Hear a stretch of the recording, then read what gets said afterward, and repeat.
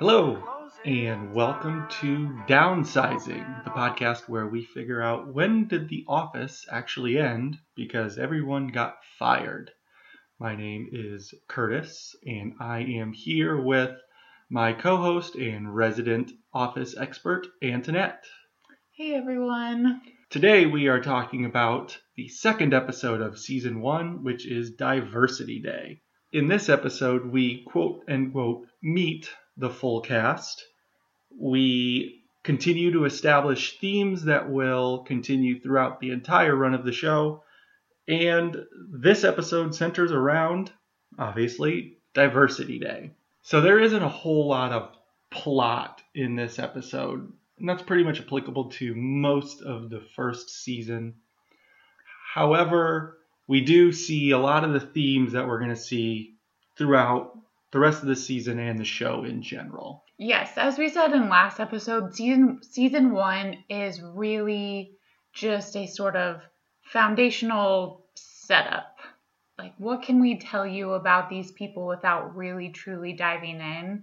And sometimes I wonder if one of the points of season 1 is just to get you to hate Michael so badly. So then you kind of come back around and soften on him a little bit in latter seasons.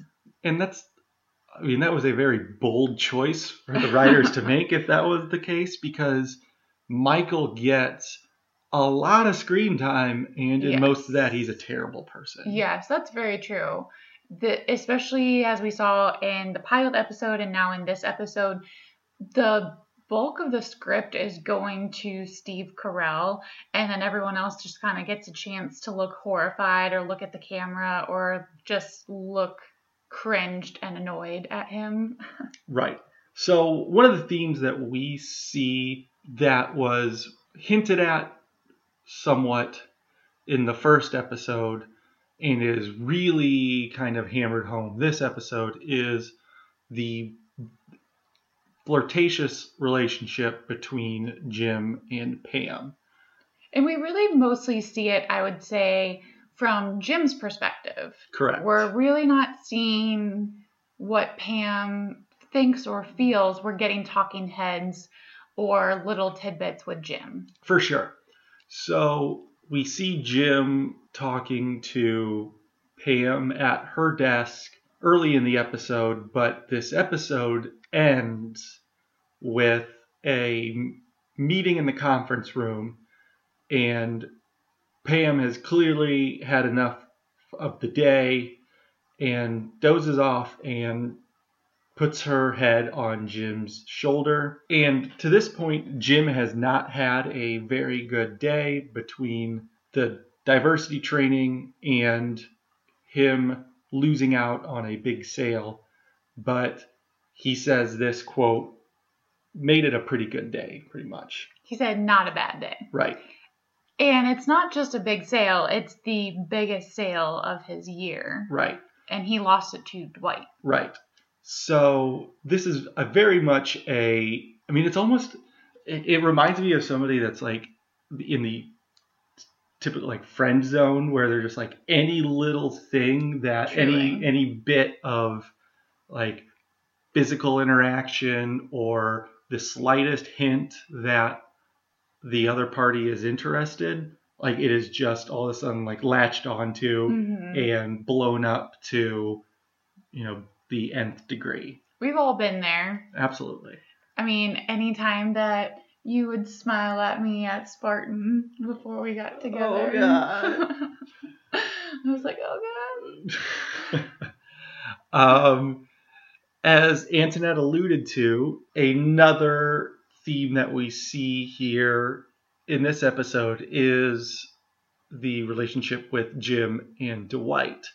And at this point, it is very clearly not the playful rivalry that we see in the later episodes. They both are kind of prickly and abrasive with each other. Yes. They have a really beautiful arc as far as their friendship goes throughout the whole series. And there's if not unrealistic, but continue. Yeah, most likely. And there's also a really lovely arc with Pam and Dwight as well.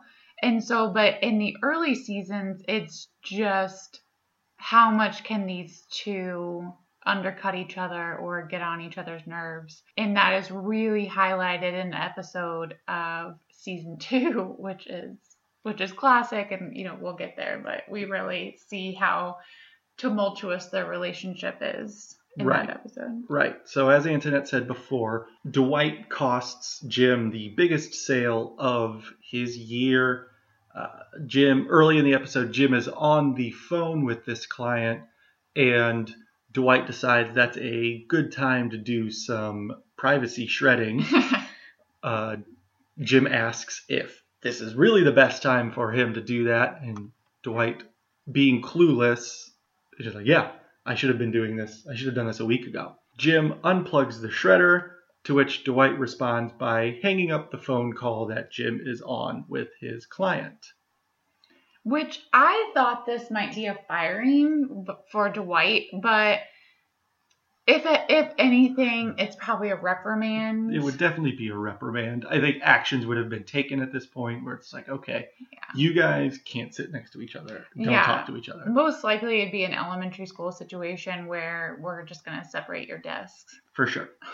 Another theme that we see that maybe was not intended in this episode, but definitely becomes a running joke in the entire series is Michael's hate for Toby.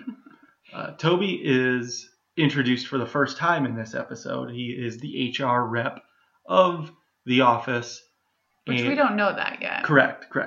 And so as they are walking into part 2 of diversity training, which we will get into later, Toby makes a joke about how everybody is going to sit in the conference room, and Michael kicks him out. Yes, I do think it was an unintentional moment between Michael and Toby, but Toby is just the person that Michael cannot stand in the office and is always looking for a way to insult him. And we do see another thing that'll be pretty consistent throughout the series. There's a lot of conference room meetings. Yep. A lot of conference room seminars and meetings, and unnecessary moments are called by Michael. And there's a back and forth on, sometimes they're in rows and sometimes they're sitting at a table, and you never know where that table goes when they're sitting in rows. I've never thought about that. Yeah. The last theme that really gets hammered home in this episode is something that I like to call Bad Michael. Because, as we said earlier, Michael is a pretty terrible person.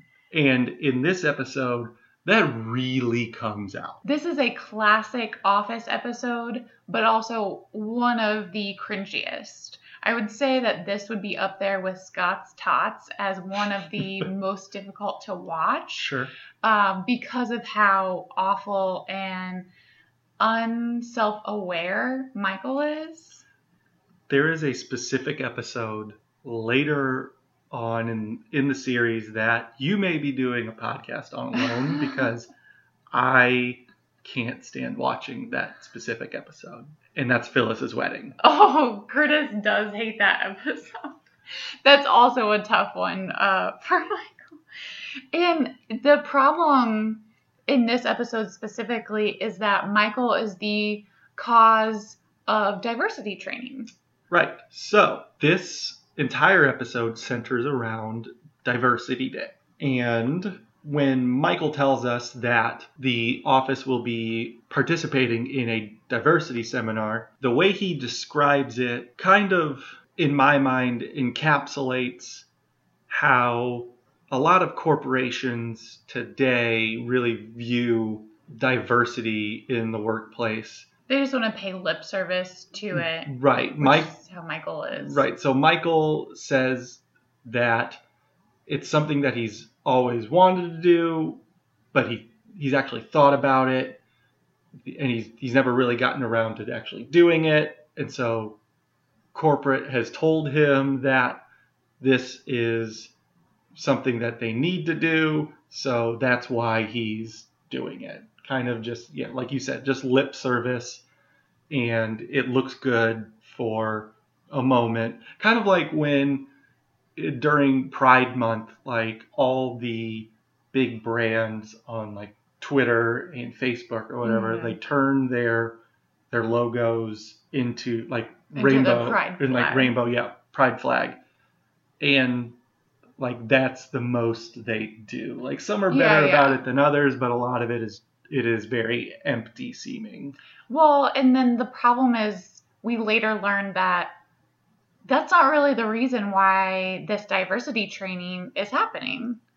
This is actually because Michael is creating a terrible work environment for his employees and performing. I've never seen the original skit. I think I have. I'm pretty sure I know which one it is. Michael fancies himself to be a comedian.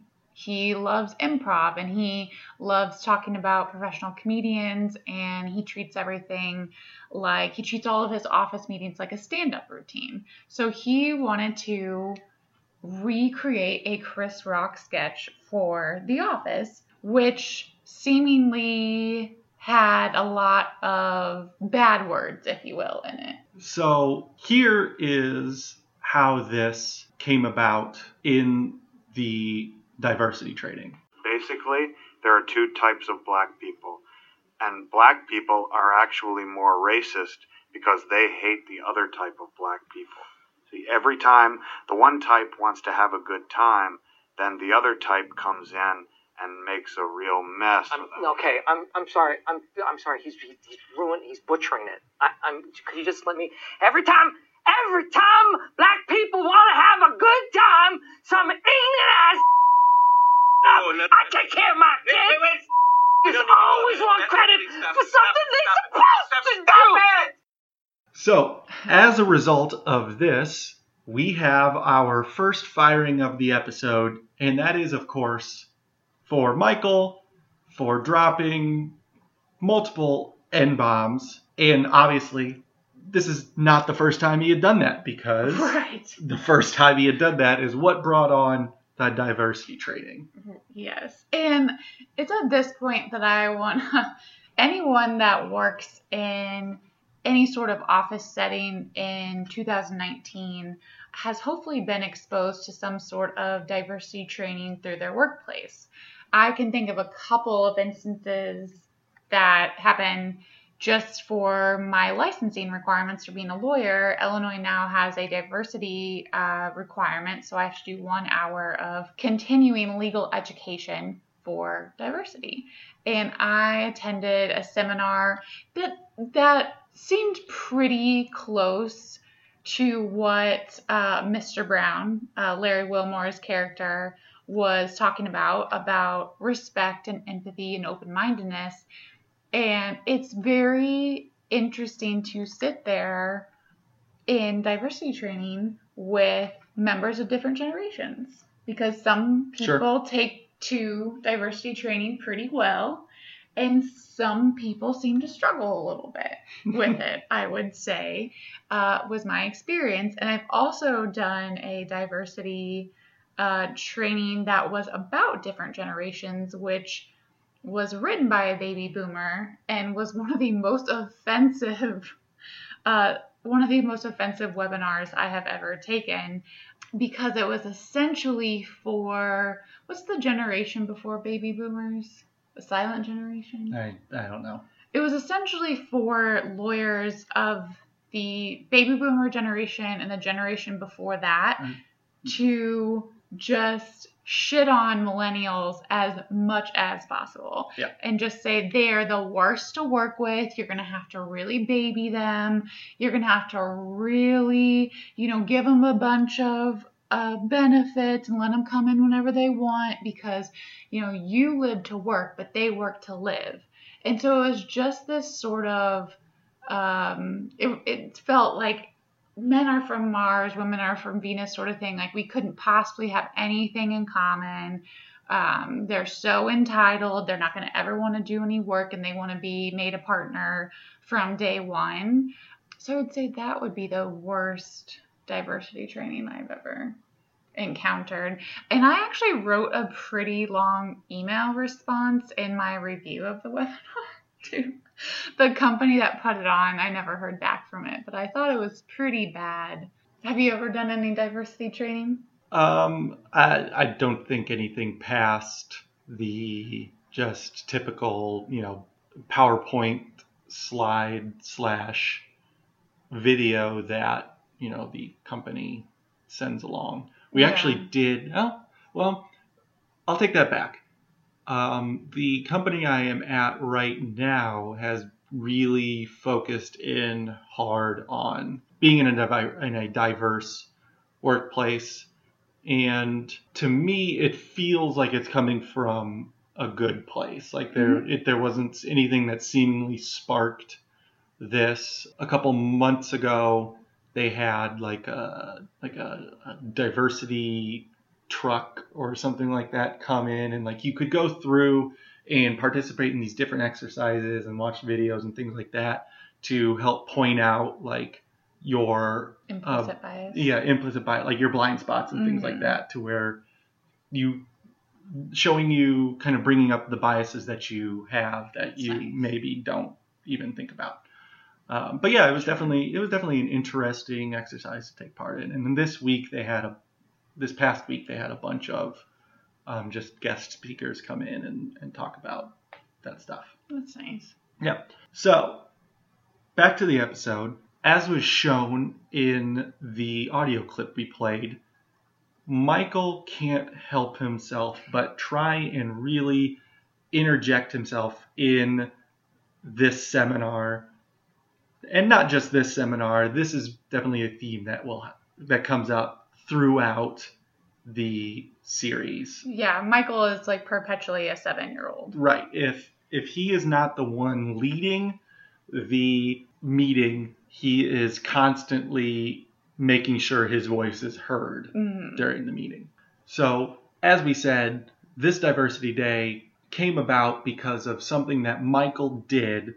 And so Mr. Brown lets Michael know that he can't leave until he gets the signed pledge from Michael, and that the only reason he had everybody else sign it was just so he didn't embarrass Michael. Yes. This, of course, doesn't sit well with Michael. Michael is not satisfied with the Diversity Day that Mr. Brown put on. So Michael decides to hold a Diversity Day of his own. So we have Diversity Day Part 2, and this goes about as well as you would expect. Yeah, Michael would be fired several times over for Diversity Day Part 2, for sure. It's horribly cringy, starting with the name.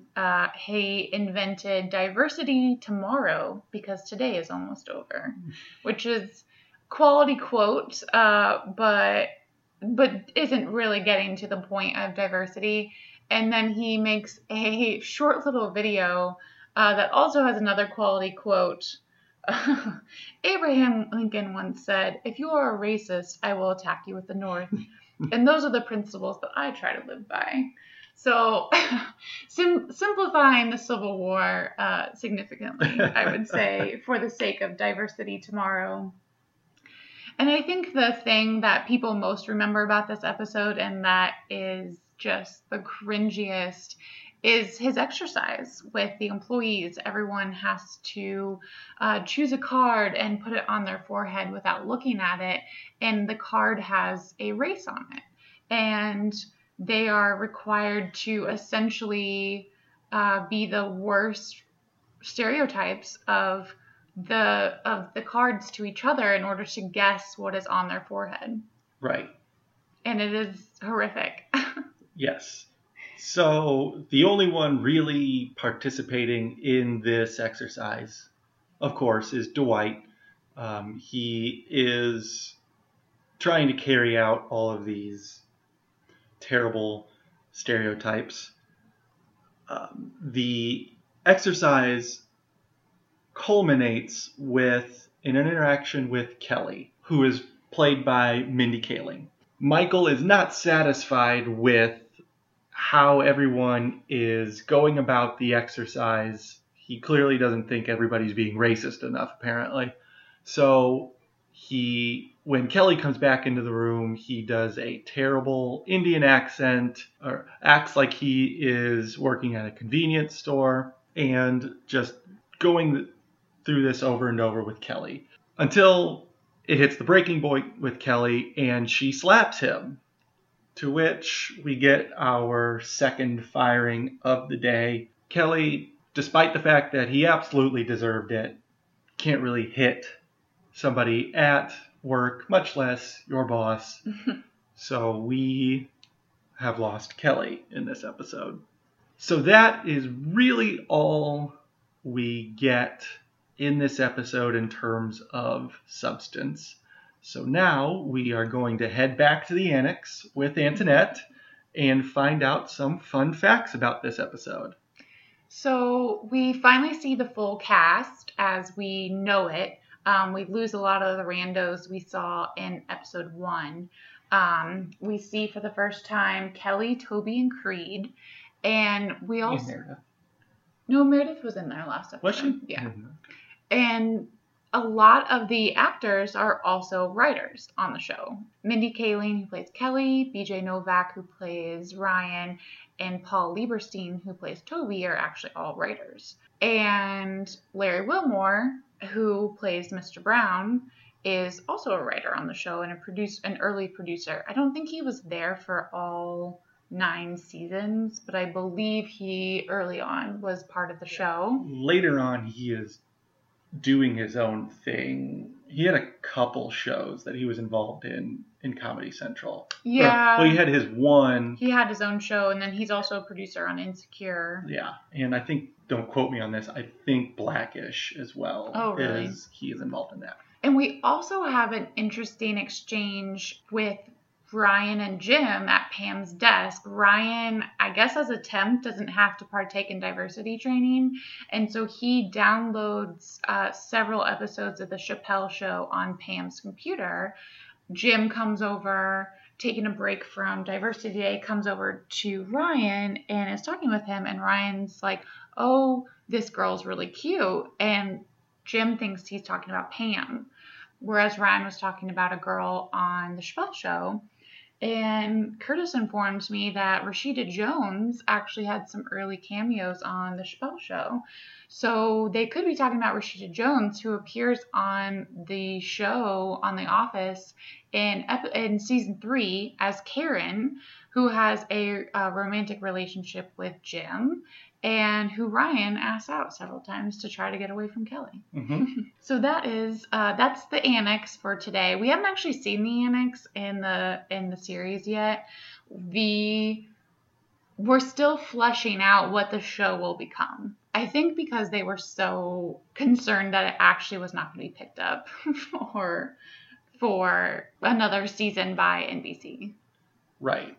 And if you think about it, like this is it's not necessarily a groundbreaking show. They're not doing anything that is all that special, but in terms of format, it is definitely an odd watch. Like this is coming off of the Seinfeld and Friends years, which is, let's just put some people in front of a camera in New York and, let them do things.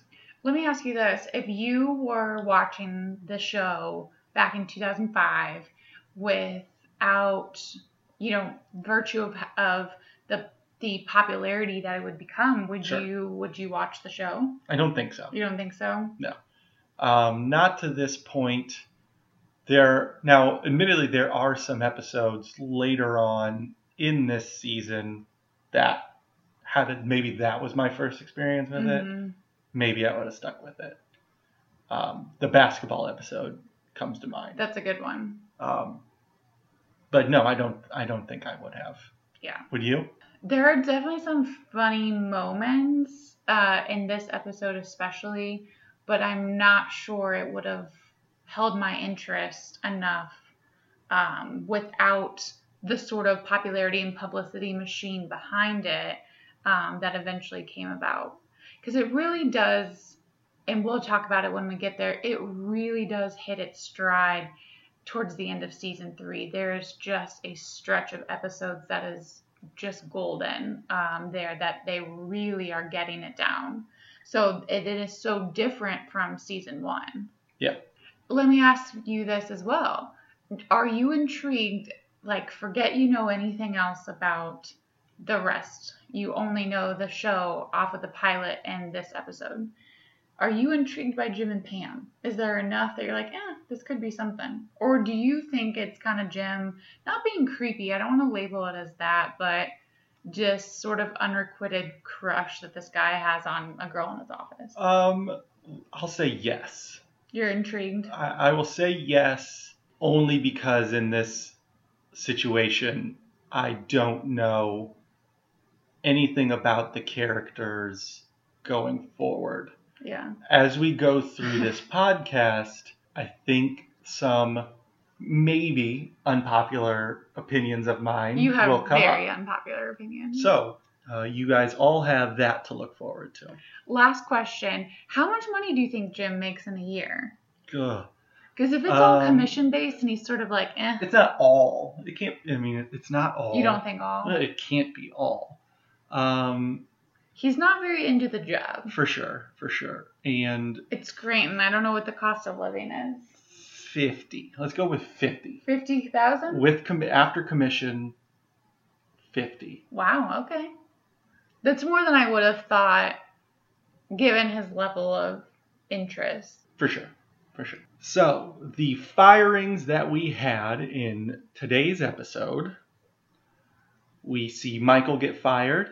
This is his second firing in multiple times. But I think as we go forward in this, we'll just call it one. We will say you can't get fired. You can, but you can't get fired multiple times in an episode. Sure, that's a fair rule. Right. So Michael is fired. This is his second firing in 2 shows. Yep. And Kelly also gets fired, and this is her first firing, technically in 2 shows, but first really appearance. in 1. So she does not last long. No. Something we are going to try and do here and there is to give out Dundies, which of course is the award that Michael comes up with to give to his employees. Classic episode. Yes, that is a very good episode. Any of the Dundie Award episodes are good. There's only 2. Any of the Dundie episodes are good. So, Antoinette, you have a Dundie to give out today. What is that? I do. The Dundie for Best Daily Show Correspondent Cameo goes to Larry Wilmore as Mr. Brown. Yes. Congratulations, Larry. Yeah. I don't know when he started as a Daily Show correspondent, but he was definitely on in the later aughts and early 10s. I don't know. What do you call that? He was on at least from 2010 to 2014, I'm pretty sure. Because he went straight from The Daily Show to his own thing. Yeah, he had that short-lived Larry Wilmore show. That was, maybe I'm giving my timing wrong here, but I think that was Comedy Central's attempted replacement for the Colbert Report. Yes, sad. Right. Oh, he was on The Daily Show as the senior black correspondent from 2006 to 2014. So I wasn't watching it in 2006, but he would have been on there right after this appearance on The Office then. There you go. Maybe he made the connection through Steve Carell. Maybe. While we're at it, who is your employee of the month? Oh, man. Well, I guess it would have to be Dwight for snatching a pretty large sale and closing it out when Jim couldn't. Mine is Kelly for doing what everybody wanted to do in this episode, and that is slapping Michael. So for the second episode in a row, my employee of the month is somebody that actually got fired in the episode. That is true. I do think it's really interesting as well because we see everyone being pretty passive towards Michael in this episode, and in later seasons, people would call out Michael for his terribleness. There would be a lot more pushback, I think, from the rest of the office. Sure. So that pretty much does it for this episode. That's all we've got. Thanks for listening, and we will be back next week with episode 3. Thanks, guys. See you later. Bye.